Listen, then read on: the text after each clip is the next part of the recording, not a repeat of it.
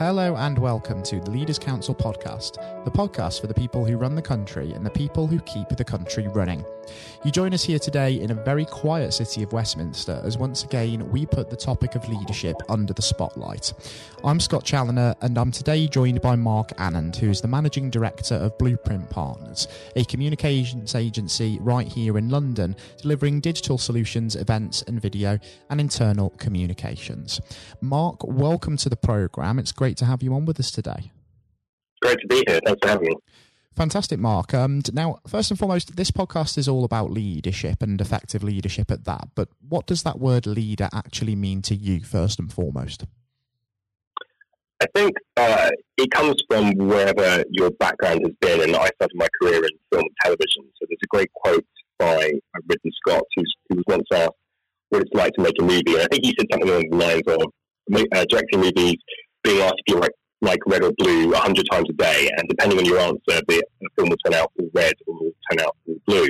And I think that's, for me, what leadership is all about. It's about surrounding yourself by strong, creative, talented people, setting a vision of where you want to get to, letting them or working with them to bring options, and ultimately having a point where you can point everyone in the direction that you think you should go with the information that you've got around you. And all the while communicating and kind of building a team and a culture. And I think those are the things that, for me, really sum up what leadership is. Absolutely. It's all about remembering that it's the collective just as much as the individual, because being a leader is not just a one-man or one-woman operation, is it? It's about surrounding yourself with individuals who you can get the best out of, but also they can get the best out of you as well, isn't it? It's just as much about them. Yes, and I think it's really important as well to make sure, as a leader, I think you need to understand where your strengths and where your weaknesses are.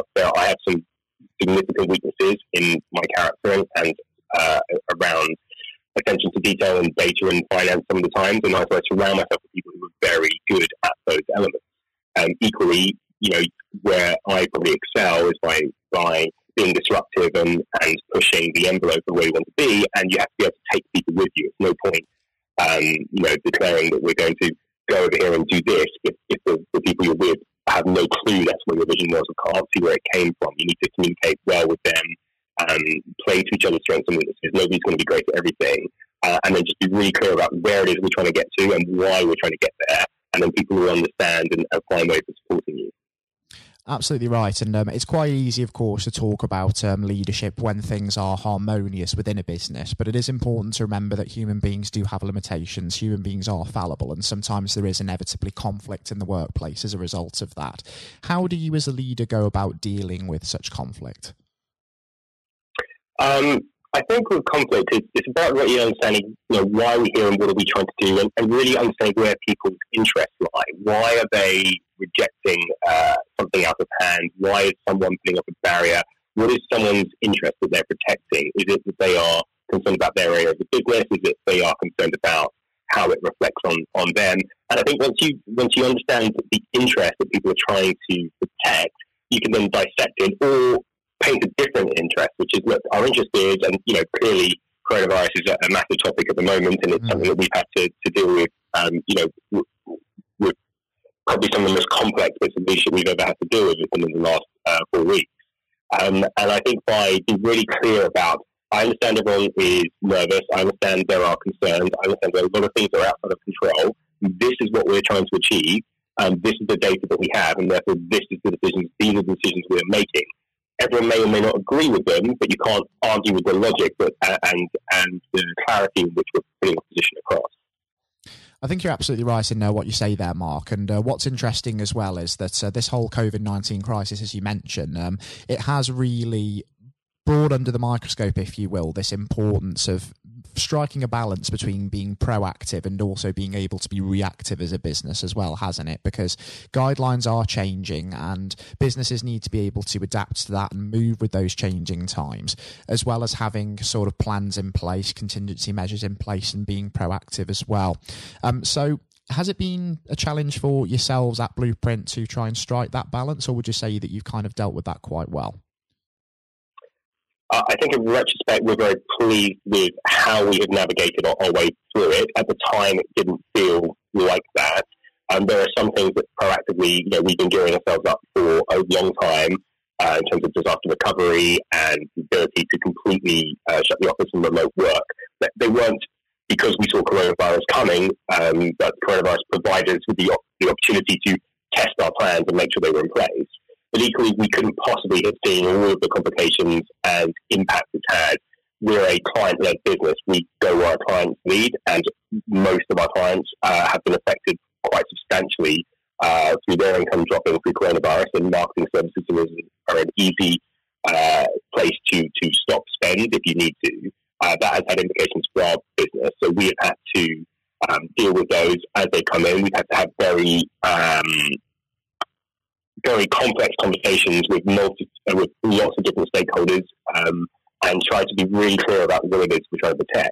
I also feel that with leadership, you need to be very you need to be okay with changing your mind as the circumstances change around you, and that's never been tested more than in the last 4 weeks. We got to a point where I actually said to the business, I feel sometimes politicians are given a hard time because they will decide a course of action. There will be a lot of comments around them about, actually the data supports a different type of action. And then when they choose to change their action, they're accused of doing a U-turn. And I don't think a U-turn is necessarily a poor decision to make if the data or the situation around you changes. And we had to do several of those in the last 4 weeks where we would make a decision on a Friday based on the information we had. The Chancellor would make a statement Friday evening, and on Monday we're revising that decision based on the information that's come to light. It would have been easier to stay the course and go, we've made that decision, we're going to stick with it. But actually, what I was really proud of in terms of the leadership team was our ability to look at it and go, actually, I know we made that last week, I know we communicated that last week, this is a different day, these are different sets of data, we're still heading for the same end goal, which is survival and profitability long term of the business. But today we're going to change our mind on these decisions because we have new information and new options open to us. You make a very interesting point there, Mark, about U-turns being a leader as well, because it's important to remember that leaders are under a tremendous amount of pressure from people around them to, of course, make decisions and fundamentally get those decisions right. But a leader isn't going to be right every single time, are they? They are going to get things wrong and sometimes have to change tact, learn from errors and make U-turns. Would you say with that in mind that it's possible to actually be a good leader without first making mistakes and then learning from them? Or is that something that just has to happen? No, I think that you make mistakes over the course of your career, and that gives you a knowledge bank of things you can learn from, and I would do differently next time if faced with those situations. I think that there are some leaders who seem to get everything right, but I think they make decisions based within a set of parameters that you set, and whether it's the culture of the business or the mission statement of your organisation. I think if you're making decisions within the parameters and within almost using that as a lens, every decision we make is with this in mind. And we've been really clear on, the last with coronavirus, we have laid out the first day we had to work remotely. These are the principles by which we're going to guide the organisation through this period of time. And we've repeated those principles on a daily basis. And a friend of mine who leads a very large company once said to me that his company updates are the most boring thing on the planet because he just repeats the same strategy again and again and again.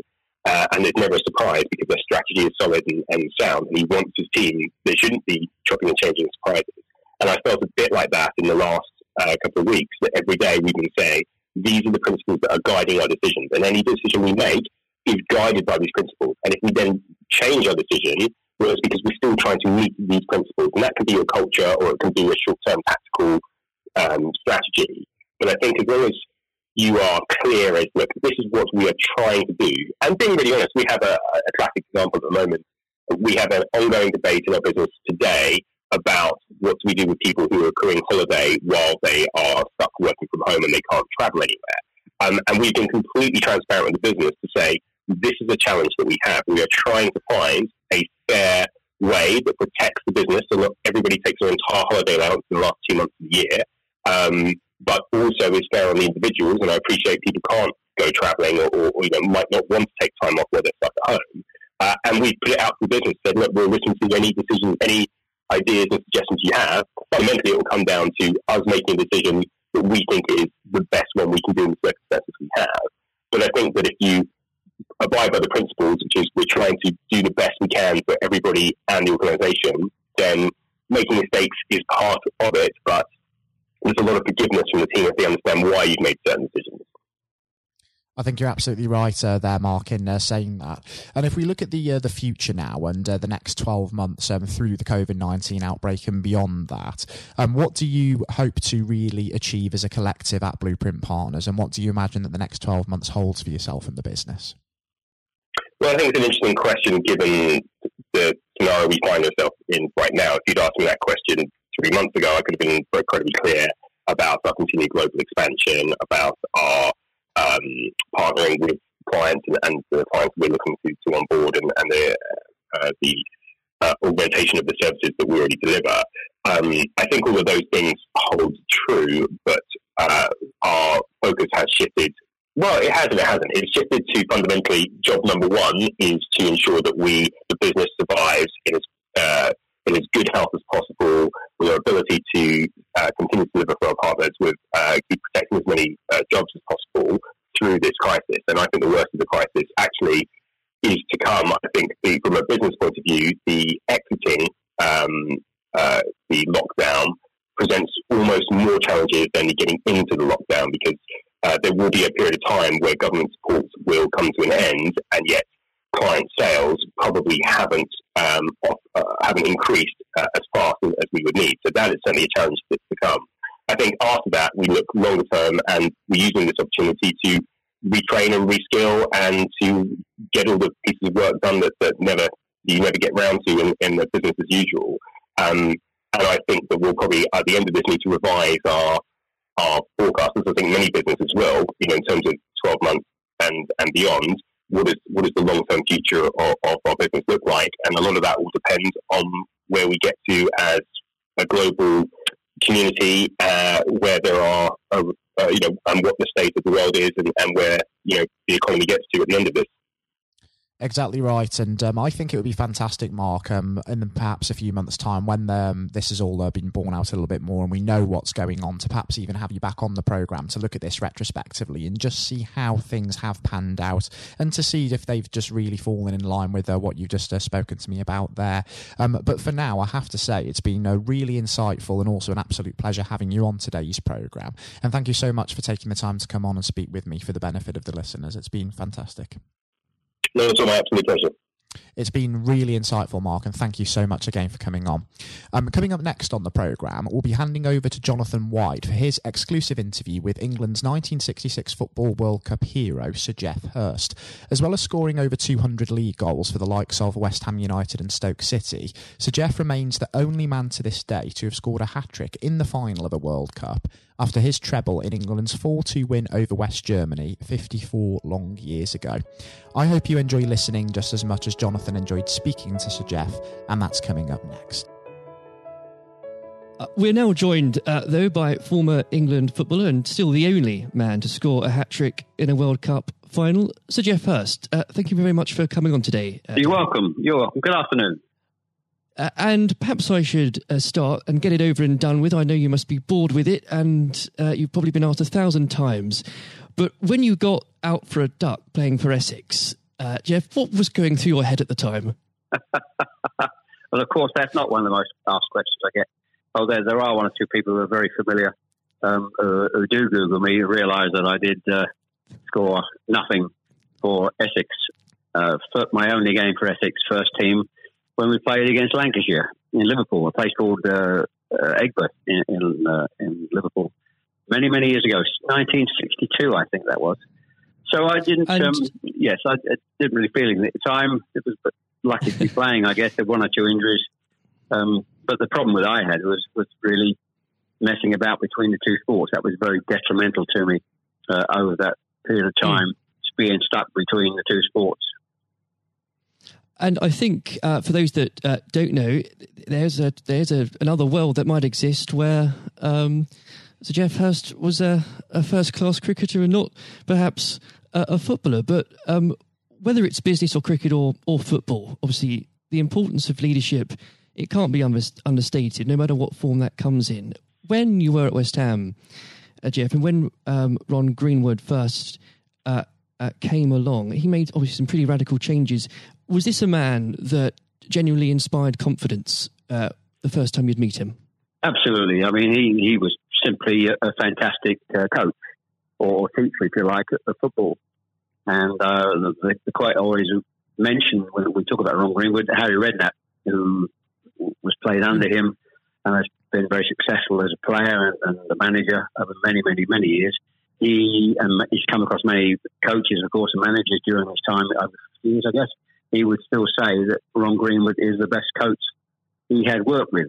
So you're very fortunate. I think you think you're lucky when you come across, if you have a great teacher at school and a great coach as we had in Ron Greenwood, and of course a great manager in Sir Alf Ramsey. So to come across people like that of that calibre can have a huge influence on your career, of course, and then your life, and that's quite purely the case.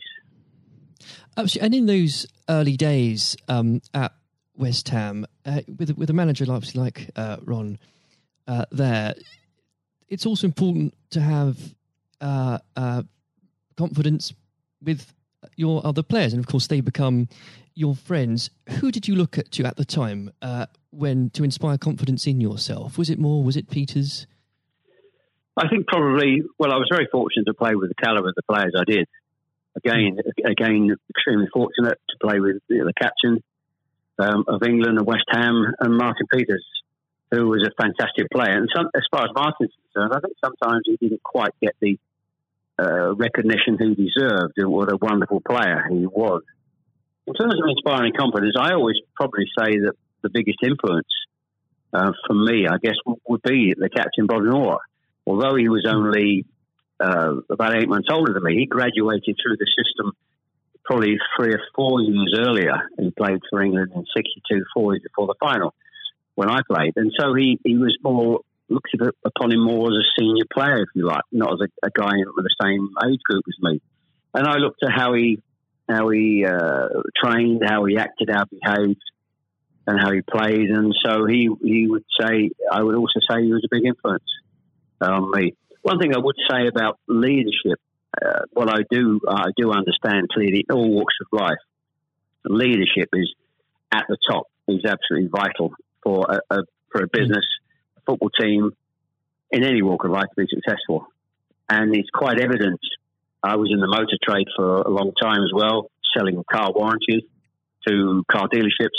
And you could almost tell when you walked into the business, many of the car dealerships, you could almost tell from the moment you walked in by initial reaction, people came and welcomed you, that the business was well run or conversely not well run at all. And so I understand the value and quality of leadership. And that's why I'm very fortunate to be involved in my career in those early days with two great leaders in Ron Greenwood and Alf Ramsey. Absolutely. And since you've already brought him up, Jeff, I think it'd be remiss not to go a little bit further with that. But obviously, after at West Ham, your playing came to the attention of Sir Alf Ramsey. Now, there's a man I'm sure when you walked into a room, you knew who was in charge. When it came to managing that England team, what was his style like, Jeff? Well, the first thing I say about Alf Ramsey, he's probably over my life the most powerful influence who had on me as a person. Naturally, it happens to an extent because he's got your whole career in his hand. Whether he picks you for England or he doesn't pick you, it can have a great impact on your career and, of course, your life. But in that era I was involved for 6 or 7 years, it was quite clear who was the boss. He was quite very, very strict. Probably at a time, maybe overly strict, but at a time you probably wouldn't necessarily get away with it in today's football because it's changed dramatically in how you deal with players then and players now. But he was the most powerful man I came across, and very few people. And he was quite ruthless in getting people out who didn't want to be part of a group, part of a team. It is important that if you've got a group of people, and that's in any walk of life, they're all singing off the same hymn sheet, and you don't have anybody that's griping or moaning about the system. And if you've got people like that in your organisation, one thing I have learned, and I've taken it on in my life, my family, you've got somebody in the group that doesn't want to be part of it, you get them out. And Alf, I think, was quite ruthless with that in his staff. And I think that's one of the most serious things I think I've learnt over a long period of time. And is there, do you think, a specific moment? I'm sure there's probably dozens, but is there a specific moment, Jeff, you could perhaps pick right now that did show those qualities in Sir Alf so sharply? Yes, I think for me, certainly, I think there are instances of players who you thought would be in the team or certainly in the squad, and surprising they were not. There was no necessary reason for it, but looking back, I do think perhaps they were people that Alf didn't think wanted to be part of a group. So that's for me. In terms of my personal view, I think that it looked prior to the World Cup that I was going to be playing in it. Only a few games before I was playing, and I played with Jimmy Greaves in a game against Yugoslavia only a couple of months before the final. And it looked at that stage as if I was going to be playing in the team. But in a couple of more friendly games before the final in Poland and Norway, I think, and Denmark, I played 2 of the 4 games, and I probably didn't quite replicate my form that I'd been showing at West Ham and in the early couple of games for England. And he left me out in the first game of the World Cup against Uruguay. He started off with Jimmy Greaves and Roger Hunt. So I had an impact of thinking at that stage I looked like I was going to play, and didn't start because of just a lack of form. I didn't play quite well enough to justify my position. And somewhat fortuitously, I only got back in the team because of a nasty gash to shin on Jimmy Greaves' leg. And I think what you've said there, Jeff, actually does sum that up really well. And more than that, whilst it's important to have that someone in charge with those qualities, it's almost useless if there isn't a strong and unified team behind them. And there really must have been moments, maybe there weren't, but let us know, in that 66 competition, the prolonged pressure on all of you, the weight of a nation, did it get to you? Oh, not for me personally, no. I think, and I don't, not for me, not for a second. I think I was just happy to be involved in the squad initially. Not at all. You're not aware of the magnitude of the occasion, really, looking back out. So I never really felt, people talk about pressure a lot and it's there, and players talk about it in life. I didn't really necessarily feel any great pressure during the time I was there. And what is also important to say about Alf Ramsey, the people he left behind that were left in the squad after he'd moved 1 or 2 players out, the squad were a bunch of very hard-nosed, professional, top-quality people. And that was, again, the leadership that Al showed. He got people in together that were very, very strong personally. And I think that was part of the success we had. We were I always describe our group as hard-nosed professionals. We have some great players, but overall they were great hard-nosed professional players. And great quality people who we've kept in contact with, over the years. And Jeff, I've got to ask, and I'm not making this up, I've genuinely heard that people do ask you whether or not you realise there were people on the pitch at that moment. I imagine you were busy on something else.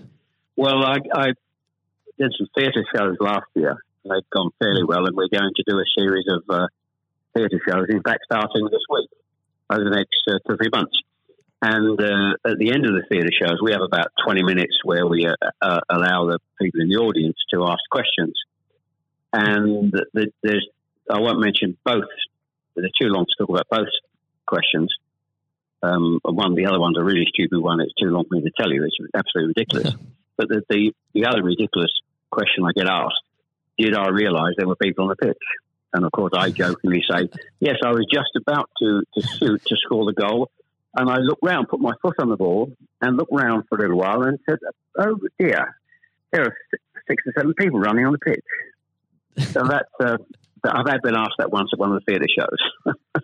So I make a joke about that and saying, yes, I put my foot on the ball and waited to just have a glance round, Maybe it does prove there are things such as stupid questions, really. Yeah, there certainly are. I've got another one which I won't bore you into. It's too long to tell you.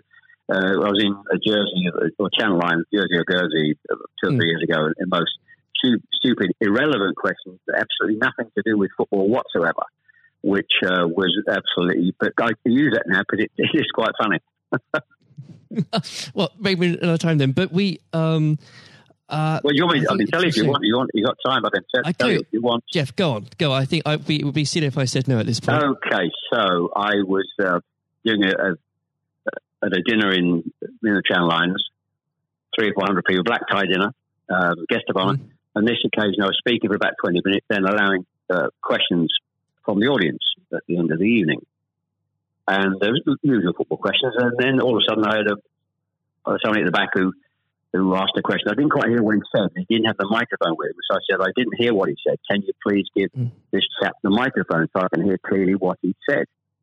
So the chap had the mic, and he said, when a turtle loses its shell, is it naked or is it homeless?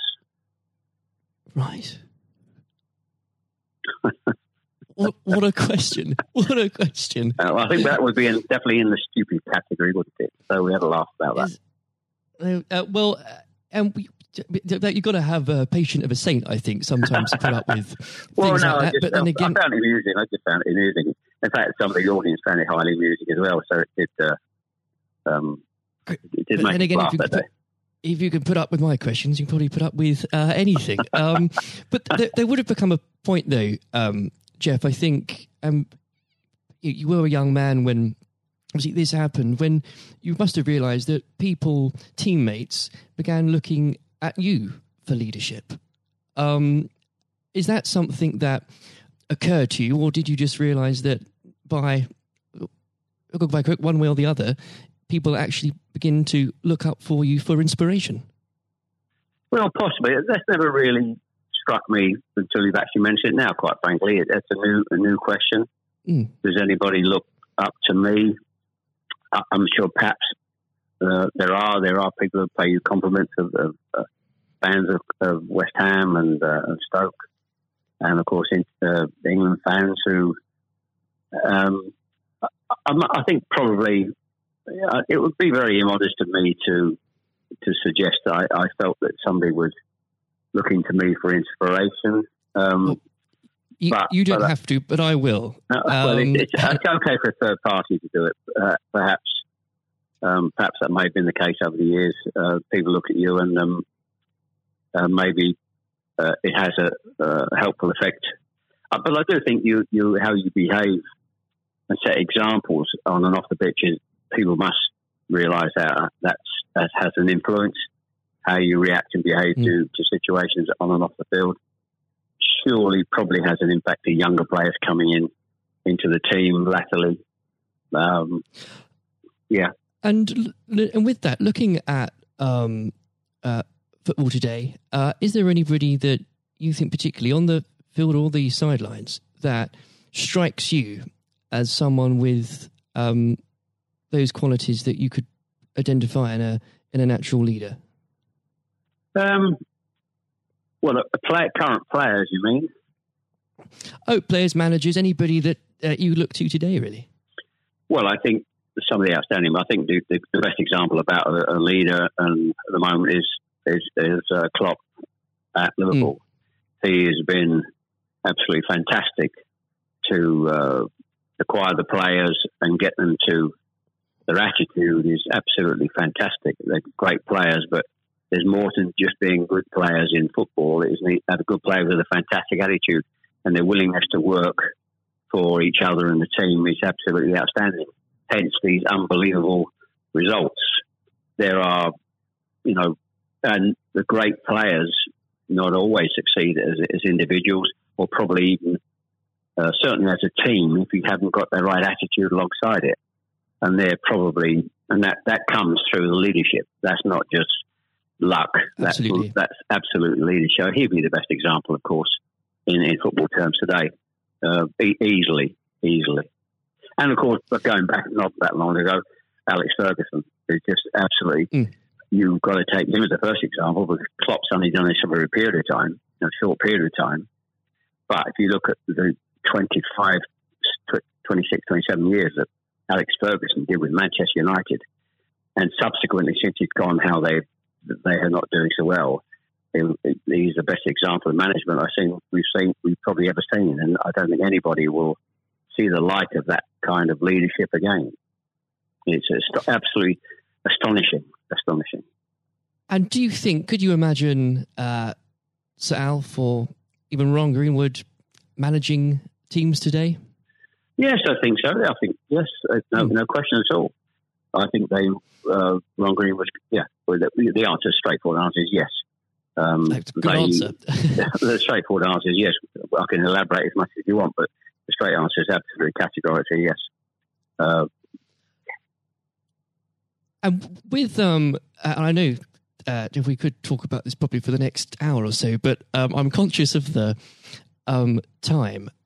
Looking back through your playing career, perhaps especially your time for England, who was it that struck you more than anyone else on the pitch that displayed qualities of not just leadership but companionship and level-headedness that you think that have stuck with you all these years later?